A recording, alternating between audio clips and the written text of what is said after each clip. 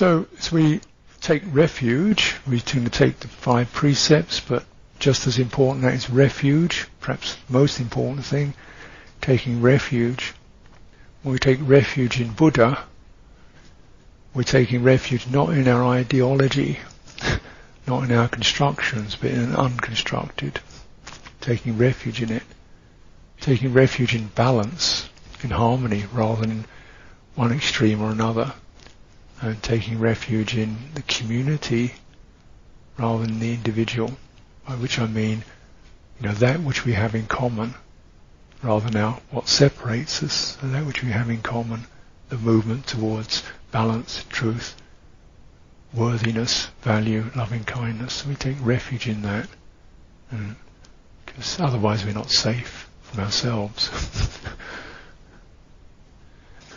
So the fullness of this closure is the refuges and precepts, and very easy to say. Of course, it's quite profound to do it. Significant word, refuge.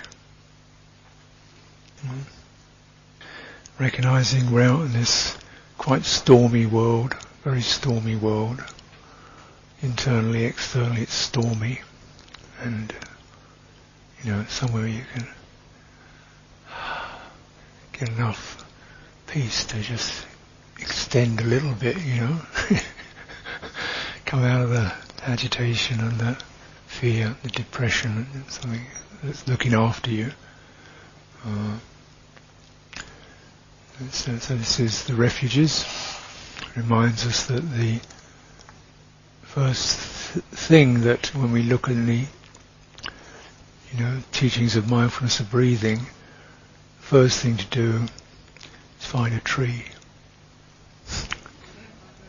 Sits at the base of a tree, spine upright. Yeah. It's not a casual, when you see that's right there. And what does that mean? Shelter. Yeah. Ground, earth, rooted, firm. And that's all. That's the refuge. Yeah, that's the refuge. It's quite natural. Got a firm, unshakable ground, but it can also bend in the wind. Canopy, safe, cool, natural. So this is the feeling of it, rather than a set of principles. It's a particular energy and an attitude of mind. We are safe. And where do we find that safety? Essentially, it's in that tree. And the tree sits in the body. The mind gets it. The mind also finds its tree. Central axis opens out to cover our agitations and fears and worries. Let's sit and then let the breath flow through. If you never do more than that in mindfulness of breathing, that's that's profound already. So the outward form of this is we first of all pay our respects, bow to the image, Buddha image. So it's a sense of you're offering yourself. It's a soft, going to the receptive, and then we come up. So every time you come down, you come up, and come up into strength, and then down into openness. So that's the 3 bows, sign of what you call respect or connection to Buddha. And then we have the phrases, Buddhang saranam gacchami, I'm going to Buddha for refuge.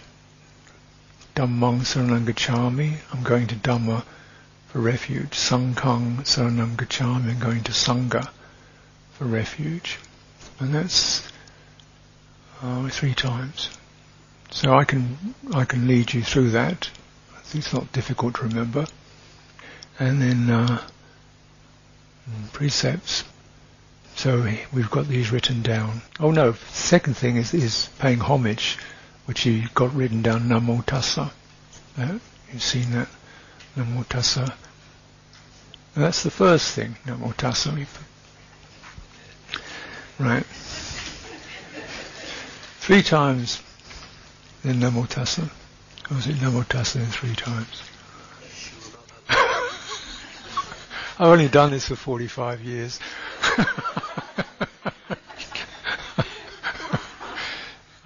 It's got so much embodied. I've even it's no thought. 47 years. Thank you. I lose track.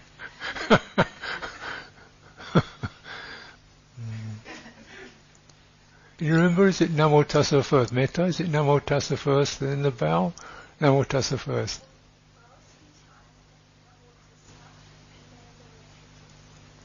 That's it. Got it.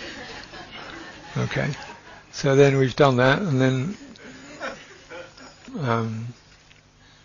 5 precepts.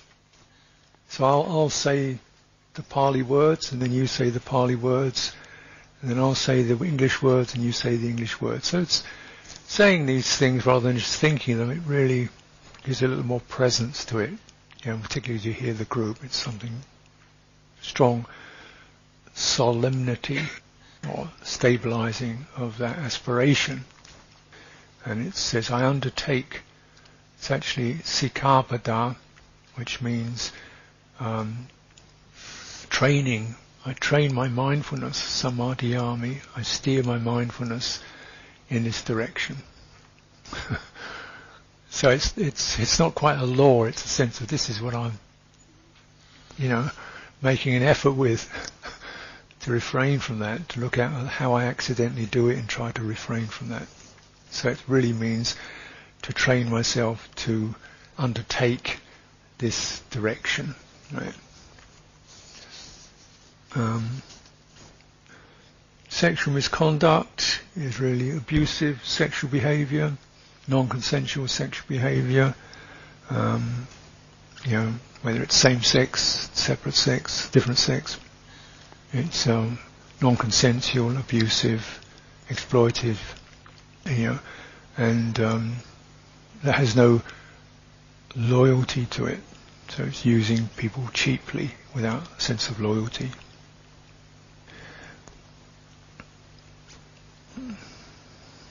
Because, in sexual behaviour, the externals and the internals are coming together, aren't they? So you want to make that quite something that's pretty.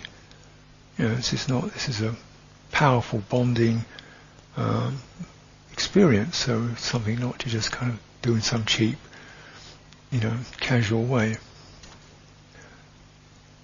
False speech. This involves lying, deceitfulness, and harsh speech, cursing speech, and gossiping.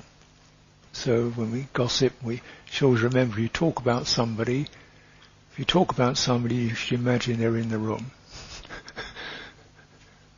So if you keep that in mind, then you don't say, if you talk about somebody to somebody else, you should imagine the person you talk about is standing next to you.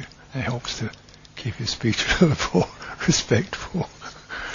And also with things like that, you start to take on particular speech habits like, I have the impression that, it seems to me, or it's possible that, rather than this is that, And so that kind of quality of just moderating the speech, and it's said a noble one is one who speaks little of people's faults, doesn't kind of speaks little of it, just what is necessary, if it's necessary, of their faults, and speaks much of their virtues. Because that's encouraging. It's a good way to train oneself. Intoxicating drink, or alcohol, drugs which lead to carelessness, narcotics of various kinds, where consciousness and awareness are not connected. You're aware, but you're not fully, responsibly conscious. And anything that diminishes that can have dangerous effects. It gets habitual too, so you can, if it habituates, even if you're just not getting totally smashed, but blurring, you get so the blur becomes your normal your default, where things are kind of, and speech, if you don't keep this one, the speech isn't going to go very well. Your speech gets careless. As we all recognise, most criminality is going to be associated with some kind of intoxication. Is where people get violent, casual, sexually abusive, and bad speech.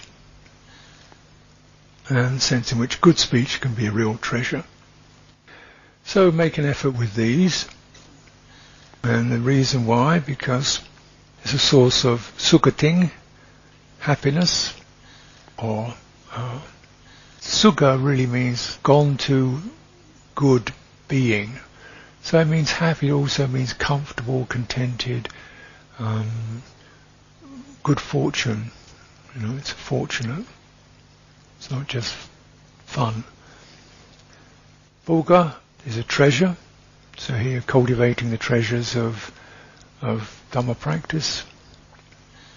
Nibbuting is to do with peacefulness. That's not a bad translation. It means the steadying of the violent, impulsive passions, which are not purely sensual, they're also intellectual. Therefore, let virtue be purified. Okay.